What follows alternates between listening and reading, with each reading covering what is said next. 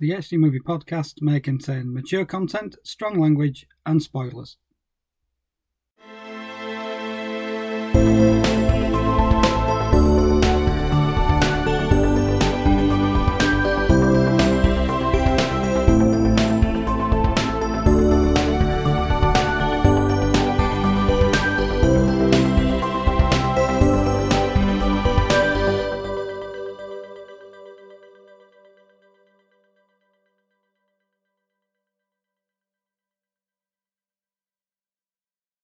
Hello and welcome to episode 91 of the HD Movie Podcast. I'm Darren Gaskell. I'm Hayley Alice Roberts. And in today's episode, this is our slightly delayed St. Patrick's Day episode. We were going to have it as a St. Patrick's Day episode, but then we realised that this might cause an international incident, because if this is a reflection of Irish culture in general, then I think we're all in huge trouble. What we're dealing with is 1993's Leprechaun.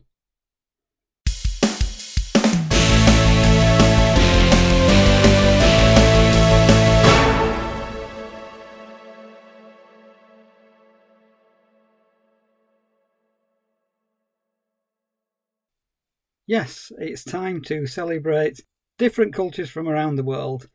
This week, the least representative portrayal of Irish culture in the entire world ever. It is writer-director Mark Jones's 1993 horror movie, Leprechaun.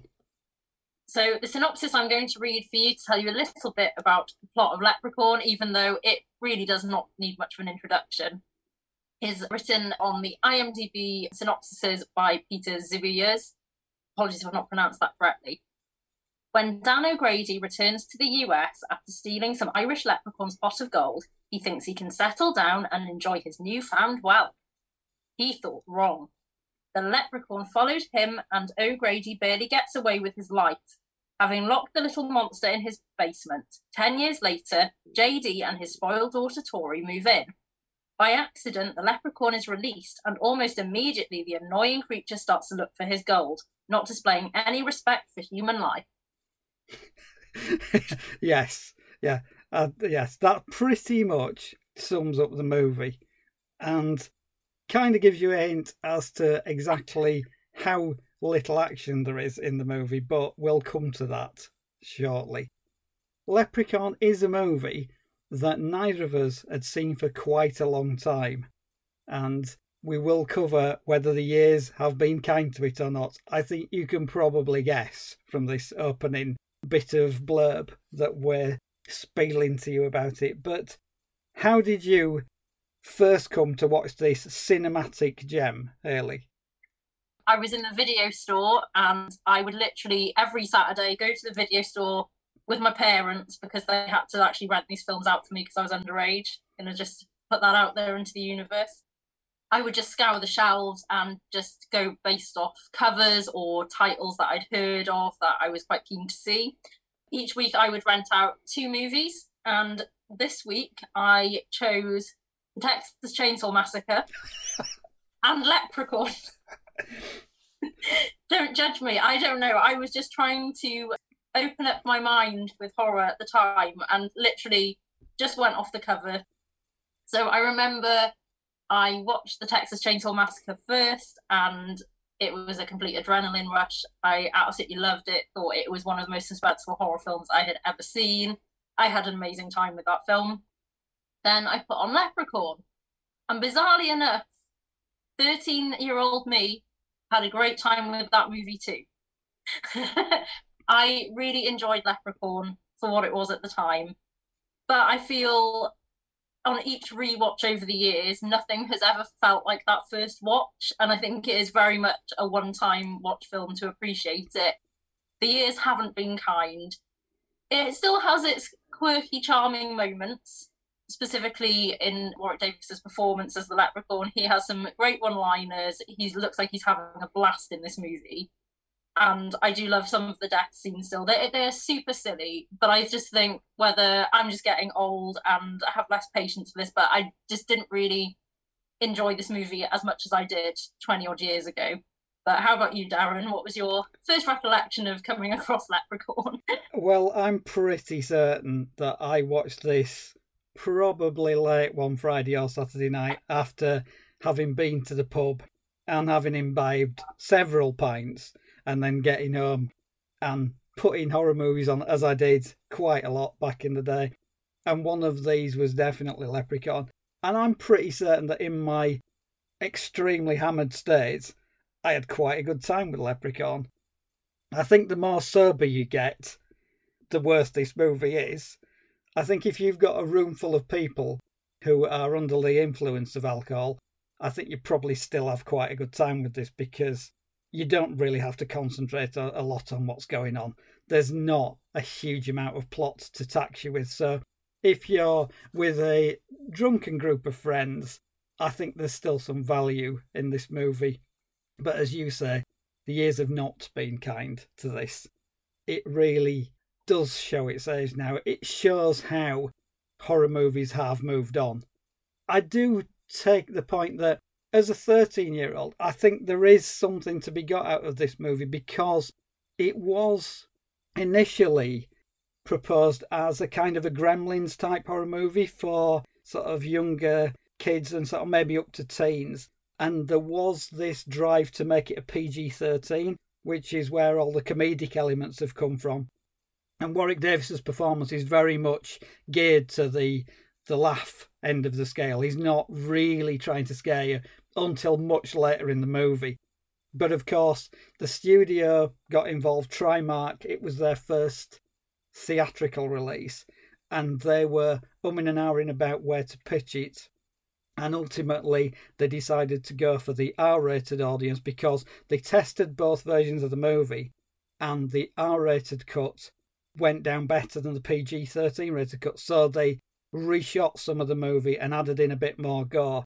And you can kind of tell because it seems sweet and innocent and quite fun and quite kid-friendly for a lot of it. But then you'll get some fairly bloody sequences and you'll get the F word. So it feels like it's two movies fighting for space, which is kind of a shame because it's too nasty for kids, but it's not nasty enough for grown-ups. Yeah, it doesn't quite get the balance right. I think, I definitely agree with what you say there. And initially, they wanted to pitch it as a serious horror film, and I don't think that would have worked in its favour at all. I just can't imagine this character played by Warwick Davis and the way he plays the character. I say it's very tongue-in-cheek. I say he looks like he's having so much fun in the role. He's very menacing and mischievous, and I just can't see that done in a serious way, especially the way this franchise developed. I mean, there is 8 movies in this franchise. We will get to that. I just think they made the right choice taking it down the dark comedy route because I think it is very watchable with that tone to it. And of course, it is also famous for being Jennifer Aniston's first film role. The movie was shot in 1991 but wasn't released until 1993. And of course, a year later, Jennifer Aniston found worldwide fame for playing Rachel Green in Friends. And ironically, her character in this movie is almost like a pre-Friends Rachel. And I decided while I was rewatching it last night, I'm just going to think of it in my head that is Rachel before she meets the gang in Central Perk. Yeah, exactly. She is proto-Rachel in this movie. She's a little bit spoiled. She's very materialistic. So she's everything that Rachel Green was at the start of Friends. It's not a great leap from the character that she plays in Leprechaun to the character she plays in Friends. She's good in this movie. I like Jennifer Aniston in this movie. She is apparently really embarrassed about Leprechaun. If you're going to be embarrassed about a movie, Jen, there are far worse movies to be embarrassed about that actors have got on their CVs and don't bat an eyelid. If you're embarrassed about being in Leprechaun, don't. Because it's not a terrible movie. It's a bit dull. Not an awful lot happens in it. It's fairly silly. It doesn't really take its premise to anywhere like the extreme that it could. But as a debut movie, I mean, some actors have been in some absolute shit as debut movies go. Far worse than Leprechaun. So I think that you don't have to strike it from your CV. You don't have to not want to talk about this movie.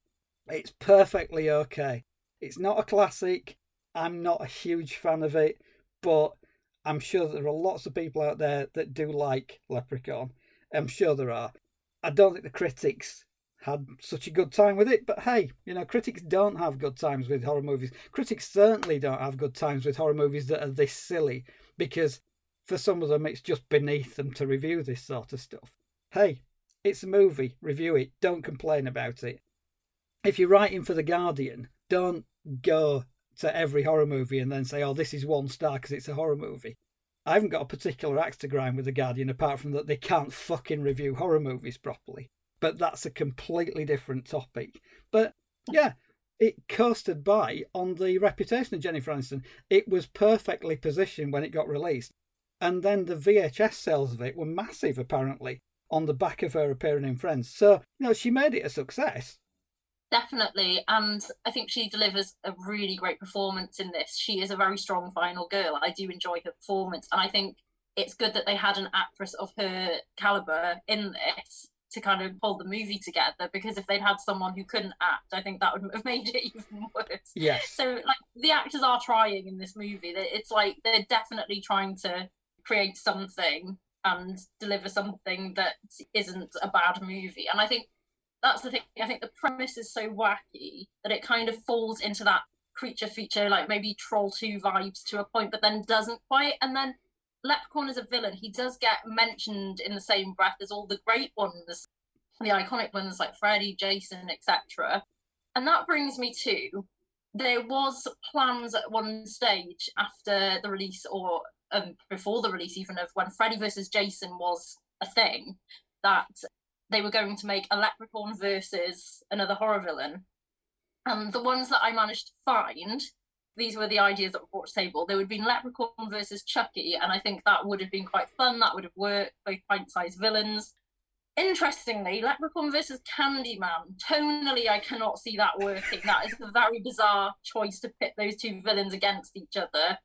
I can just imagine Candyman grabbing him with his hook. And then, I don't know, maybe Leprechaun would claw his face. I just don't know how that would. It would have been very weird. The next option was Wishmaster. I can kind of see that just because it's the concept of mythology and mythological creatures, wishes, and that kind of thing. So that could have worked, but again, I'm not 100% sure I could have imagined it. And this is one that I'm not sure if I've made this up myself, but I do recall this from back in the day. There was discussion of Leprechaun versus Pinhead. Now, that could have just been a fan theory, people just chatting, I don't know, but I honestly thought that film was kind of discussed at one point. And also Leprechaun versus Michael Myers, I swear that was a thing at one point. I think people just, make these things up as they go along and say, oh yeah, this movie's happening. And it was probably all fan concepts, but always fun to think about. Yeah, Leprechaun versus Pinhead is a bizarre one, because I don't think Pinhead would have stood for his arse in about. Pinhead's a very serious horror figure and takes his horror craft very seriously. If you'd have just seen the Leprechaun pissing about on that little tricycle, I think that'd have been it. I mean, it'd have been a very short movie, Pinhead versus Leprechaun. Like the idea of Leprechaun versus Chucky, that probably did have some legs. Very small legs, obviously, but would have had some legs. Yeah, I mean, you do get theories swirling around when you do things like Freddy versus Jason, Alien versus Predator, so you get iconic characters facing off against each other. I think Leprechaun's a bit strange because as a horror icon, he's not especially terrifying. He's more silly and playful. He's a little bit evil. But in this movie, most of his scheming is played for laughs. I mean, some of it is fairly dark and the odd bit is quite nasty. But he's more a figure of fun than something to be terrified of. I get where they're coming from in terms of why they pitched it this way. And I think if it had gone for hard driving horror, would the character have sold it? You've got this little guy who's jigging about and sort of doing all sorts of culturally insensitive things, which Irish people probably think, this guy's getting on my fucking nerves. I mean, a Texas Chainsaw Massacre double bill with Leprechaun, that is a doozy of a double bill. I would have never put those two movies together. I probably would quite like to try that, actually, and see what the effect is, even though I've just seen Leprechaun.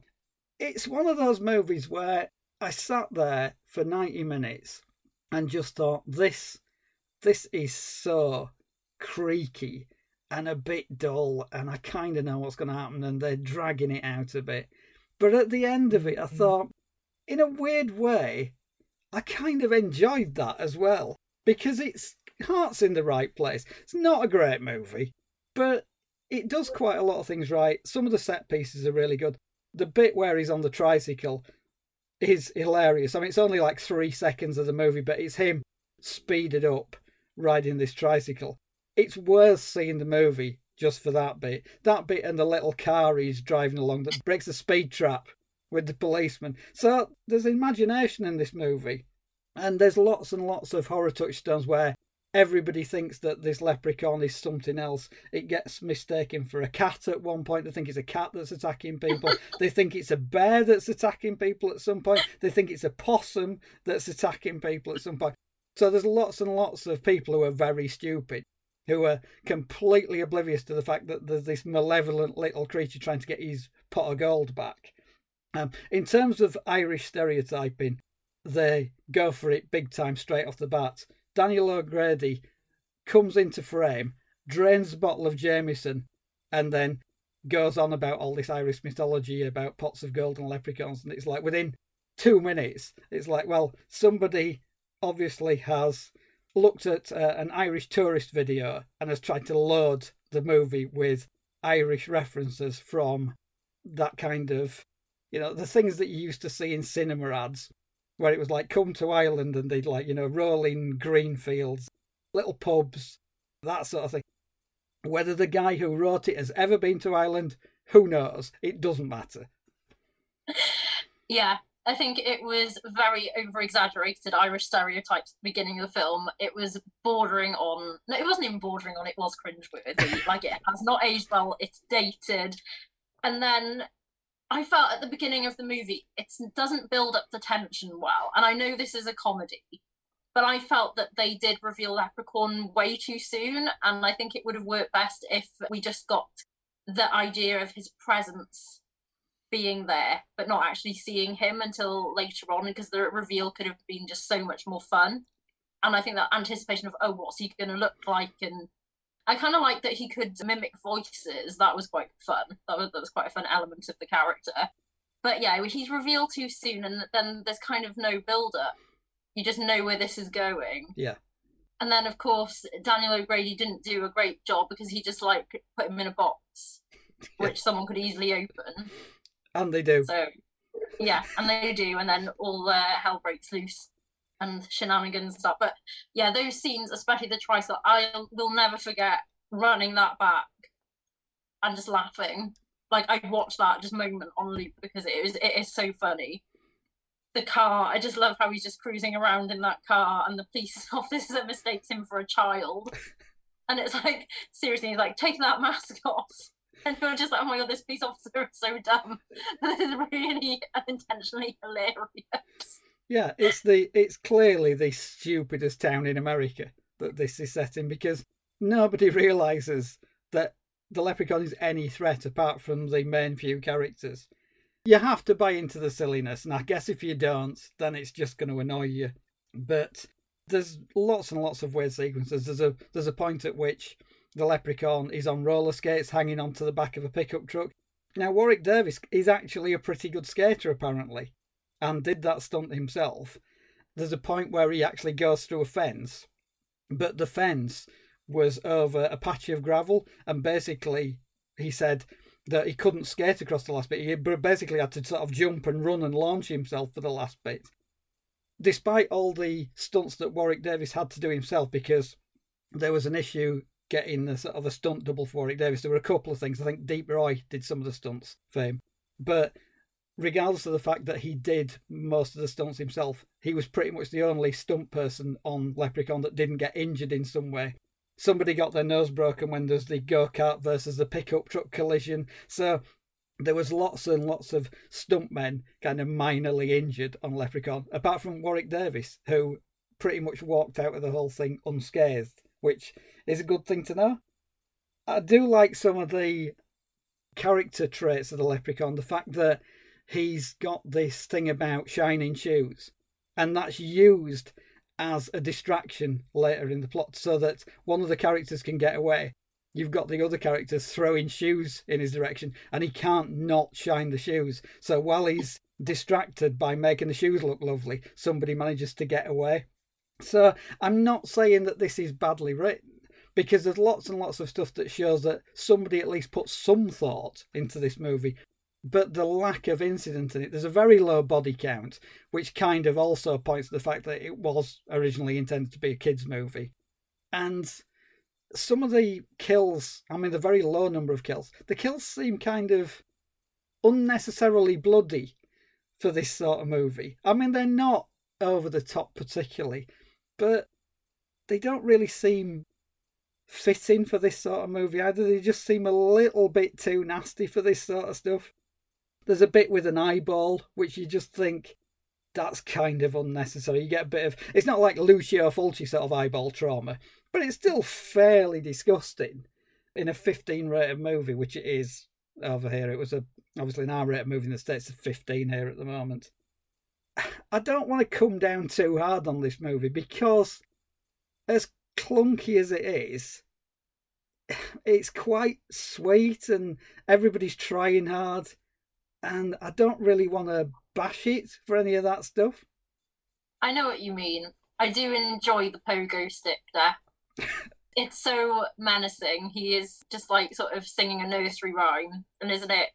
He played pogo on my lung as he's basically impaling this poor guy's chest with a pogo stick, just like jumping for joy. And I know what you mean. It's the tonal shift with it, because it's a comedy, but the death scenes are quite sadistic in a lot of ways, and he's getting that joy from it, but we're still laughing. It's a very odd kind of vibe, but I think the elements I enjoyed of it that always stuck with me, I still do enjoy about it. And obviously, I just don't think it holds up as well as it could have. It's not an iconic horror film by any means, but it has its merits. But it's not one that I think I would want to go back to. I think if we hadn't decided to cover it for this episode, I wouldn't have necessarily gone back to the movie at all. Which brings me to the sequels. Now, I have seen Leprechaun 2. Can't really remember a lot about it, but I have seen it. But it's never one that, whereas some other horror franchises, like, I needed to see all the installments, this one I've really not touched with a barge pole or a pogo stick, to be quite honest. So 8 movies. Let's go through them. We have Leprechaun 2 from 1994. Then in 1995, a third one was churned out, which I believe is set in Las Vegas. It's kind of like the Sharknado franchise, really. We're going in that kind of direction. Yeah, kind of. Yeah, you've got to get to Vegas at some point. Then this does sound quite entertaining. In 1997, there was Leprechaun 4 in space, which every movie has to go into space at some point too. Absolutely. Now, the next one, I haven't seen the full movie, but I've seen the musical sequence from it, and that brings me a lot of joy to this day. I feel I don't need to see the full movie, just that scene. From 2000, Leprechaun in the Hood. Lep in the Hood come to do no good. That is just all you need from that movie. And then, in 2003, we had Leprechaun Back to the Hood. And then, in 2014, WWE decided to remake or reboot the Leprechaun franchise, but took a very serious direction with it. So it's Leprechaun Origins. I've heard this film is terrible, and again, I'm not really that interested in seeing it. And then in 2018, we had Leprechaun Returns, which basically rebooted the franchise. Even the original actor who plays Ozzy came back for it, but apparently he gets killed off. They were trying to go for a more Halloween vibe with this. You know, I suppose once one franchise reboots, they all feel that they have to go in the same direction. Yeah. It wasn't Warwick Davis playing Leprechaun, though, in this movie. So I think he was kind of like retired from wanting to play that role. So... But yeah, I've heard it's quite fun, but it's not necessarily, yeah. But again, it's like on Wikipedia, it's still saying the future is there was a crossover with the Candyman films in development. I don't get that at all, because you've got Candyman with all that kind of social weight and that kind of background, that historical context to why Candyman's been persecuted, and then you put him against the Leprechaun. You kind of think, I mean, it's culturally insensitive on a number of different levels. That if you put Candyman against Leprechaun, I mean, there's going to be riots, basically, if you put them together, because it's a very serious-minded franchise colliding with a franchise which, you know, yes, they've tried to be serious, but it never works. It's possibly one of the silliest horror franchises out there, trying to go toe-to-toe with one of the more socially conscious and weighty horror franchises. So I don't see how that can work. It's just going to be a car crash. I'm kind of hoping that they might try it just to see what the end result is, but my God, it's probably going to be the sort of thing that you're going to have to watch through your fingers for most of it. And not because it's scary, it's just like, oh Christ, I don't believe they've done this. It's an interesting franchise. Yeah, as you say, in space, you've got to go to space at some point. Every franchise worth its salt ends up in space. The fact that it's just kept going, well, it indicates that there's people out there that want to see more Leprechaun stuff, and why not? It's fun. I do like some of the odd jokes in it as well. The really obvious jokes in this movie, like the decorators in the movie are part of a company called Three Guys That Paint. You know, it's a silly joke, but it made me laugh. And also, it always reminds me of the fact that Garth from Wayne's World is terrified of the Leprechaun. There's a bit in Wayne's World 2 that kind of came off Saturday Night Live, but they're going through movies, and Wayne is impersonating the Leprechaun. He's shining a torch in his own face, and Garth is petrified of the Leprechaun. So every time this movie is on, it reminds me of Wayne's World, which can't be a bad thing. The one thing I kind of have a little bit of an issue with, and it's not a massive one, is the payoff line at the end, which they must have thought was so funny when they wrote it, and just fought to keep it in. And the line is, the kid dispatches the Leprechaun with the line, "Fuck you, Lucky Charms." Now, on the page, that must have looked hilarious. On a movie screen, that doesn't really work. Lucky Charms are kind of more of an American thing anyway, so culturally it might not have crossed the barriers. But even if you know what the cereal is, it's just like, yeah, that's not a good payoff line. They could have thought of something better than that. Yeah, it just kind of ends there. There's just kind of no conclusion as such. It's very abrupt. They're just like, right, run out of time now, let's just cut it there. There's no kind of epilogue, see how the characters are suffering the trauma of the Leprechaun, but there we go. Yeah, I think this, as you say, it's definitely got that PG-13 horror vibe, whereas Megan, for example, has been nowadays been so successful because it knew how to toe the line between appealing to younger horror audiences but keeping it interesting enough for the more seasoned horror audiences. That film works without the blood and gore. I'm excited to see it with the blood and gore, however, just to see the difference. But for the theatrical release, I was quite happy with how it turned out. And this could have had that, but obviously in a very campy 90s way, a bit, as you say, creaky. And I think that's where it, like, you just think, oh, I could actually show this to a young kid.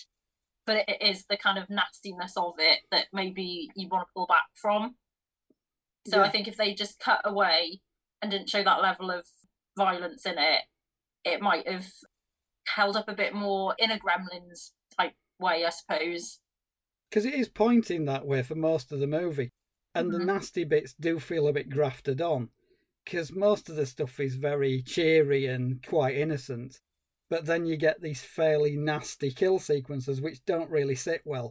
But I guess people like me, who quite liked gore in the sort of late 90s, early noughties, and just wanted to put something on, having had quite a few beers and, oh, there's a bit of blood in this. I guess I got something out of that. But looking at it with a clearer head, in all manner of that phrase, yeah, it just falls between two stools, this, which is a shame, really, because it needed to be one thing or the other. And the one thing it should have been was the kid-friendly version, because that would have been a lot more fun. Interestingly, it continues with the fascination all the way to the end credits, because some of the thank yous on the end credits are extremely interesting. So you get a thank you to George Lucas. You also get a thank you to Vice President Dan Quayle of the time. And this was because Dan Quayle expedited Warwick Davis's visa so that he could come and work on the movie. Now, normally kind of visas get held up for all sorts of reasons, but apparently Dan Quayle was instrumental in getting Warwick Davis to work on the movie. George Lucas had Warwick Davis under contract to Lucasfilm at the time, but allowed Warwick Davis to come and shoot Leprechaun, so that's why George Lucas is on there. So it's even an interesting movie in its credits, so I'll give it that. Yeah, that's a really cool fact, and it is really interesting how they did release him from his contract to go and act in this movie. I think that's really interesting how George Lucas, big film director of one of the biggest franchises in the whole world, basically lets one of his actors go and do this really low budget horror movie. I think that's a pretty cool fact and really interesting in terms of the legacy of this film and all the facts behind it. So yeah, I don't know. I'm kind of on the fence about Leprechaun. It is a film that, you know, I look back at fondly. It shaped my horror viewing habits and was part of all the movies that I suppose shaped my interest. But it's just not one that I could ever call a favourite and that I want to revisit that often. But I do like it to a point. It's a very, very strange relationship I've got here with this film. Yeah, I mean, it took a critical battering at the time. Not many of the American press were very kind to it. I think a couple of people saw that some of it was quite imaginative, but most people thought it was terrible. But to be perfectly honest, it wasn't aimed at them. It was made for about $1 million. It took about 8.5 million at the box office and then sold 100,000 copies on VHS. So the laugh's on them, really. Who cares what critics think? Basically, it's the audience. But having said who cares what critics think, then I guess we're going to end up saying what critics think because we're going to go to the scores at some point. Of course, definitely. So IMDb have given it a 4.8 out of 10. It has a 27% tomato meter on Rotten Tomatoes and a 32% audience score. So very, very low. But I think this movie, I can imagine going to a horror convention and if there were any actors from this movie there or like any anniversary screenings, I can see this very much being a cult classic, a Troll to a Room type atmosphere to this. I could see people really getting into it. And it definitely found its audience on VHS. And I imagine it is mostly dedicated horror fans. I can't see really anyone outside of the genre really appreciating this for what it is. But at the same time, it is that type of movie that if you're not a huge fan of horror, it's more of a comforting one because it's not scary in the slightest. But if you can't handle the gore, then that's off-putting. It's you know, kind of, as I say, middle ground here. I'm not really sure if this could appeal to non-horror audiences. But it's good fun. It's good fun. And I think maybe a big screen viewing of it would do it more justice when you've got that bad movie club atmosphere going. So I don't know. I don't know how I feel about this film. It was cool to rewatch it. I don't think I want to watch it again unless it is part of an audience. I think that's the only way you get me to watch it again. But I would watch the Tricycle Cliff on loop because that's just so funny and surreal, and I love it. Yeah, definitely. Yeah, anything to do with Leprechaun and vehicles in this movie is well worth seeing. You might have to plough through some fairly boring talky bits, and also you can actually have quite a fun game playing spot where Warwick Davis's accent is, because it's in Ireland at some point, it's in Britain at some point, it's somewhere else at some point. There's that fun side of it. I mean, that's not to take anything away from his performance because he is really good in this. So, you know, nitpicking about whether his Irish accent is spot on in a movie called Leprechaun, which was a low budget horror, which is about some mythical creature trying to get his gold back. I mean, you know, it's not the Oscars. It's not like, oh it's terrible because his Irish accent isn't perfect. Call Daniel Day-Lewis. It's not that sort of thing. anybody that's not really of a horror persuasion is probably going to watch this and just go, what the fuck am I watching? Which is perfectly natural and it's an understandable reaction. But there are people like us will take that sort of what the fuck am I watching? It's like, oh, and I'll tell you exactly what the fuck I'm watching. I'm watching a movie called Leprechaun with a tiny bad guy menacing much bigger people and ripping people's faces off. Cool. I'm pretending to be a cat. I mean, can't get more inventive than that. Exactly. But I think for Warwick Davis, it is one of his favourite roles that he's played. He does look back with fondness over this. And he even got Jennifer Aniston to apologise for being embarrassed for it. So yeah, good on you, Warwick. She shouldn't be embarrassed. This is not a terrible movie. I defy her to find somebody who has got a debut movie in their filmography, a big star whose debut movie in their filmography is 100 times better than this. It's not going to happen an awful lot. I mean, Tom Hanks was in He Knows You're Alone. It's not great, it's all right. And I don't think Tom Hanks is going round saying that He Knows You're Alone is not a part of his filmography. In fact, I think he actually kind of embraces the fact that he's got his start in a horror movie because it's quite a good character in the movie. Everybody likes him. Take a leaf out of Tom's book, Jennifer. Embrace the horror. And a lot of actors got their starts on horror movies. I mean, Johnny Depp, for example. I think horror movie is a good gateway into the acting scene. You've got to do a horror movie before you do anything of a higher calibre. Absolutely. It's not a dirty thing, Jen. Just embrace it. I do wish we could chat longer. And that's it for episode 91 of the HD Movie Podcast. As always, thank you for listening. And if you enjoyed this episode and would like to check out more of our content, you can follow us on social media. We're on Facebook, Twitter and Instagram at HD Movie Podcast. Episode 92 is coming soon, and after a couple of episodes delving into the darker side of humanity, it's time for something to cleanse the palate a little. It's something a little more romantic, something light years away from Leprechaun. It is 2016's The Irresistible Blueberry Farm. I can't even say the title without laughing. I'm very excited to watch this film. I do love blueberries. I eat them for breakfast every day. So this might be just up my street. And I hope it is up yours too. Join us next time for a bit of romance and blueberries. Oh dear. I'm sorry. Until then, stay safe, everybody, and we'll see you soon. The HD Movie Podcast is presented by Hayley Alice Roberts and Darren Gaskell. Its music is written and performed by Mitch Bay. You can find the episodes on Apple Podcasts, Google Podcasts, Samsung Podcasts, Amazon Music, Podchaser, TuneIn, iHeartRadio, Player FM, Listen Notes and Podbean.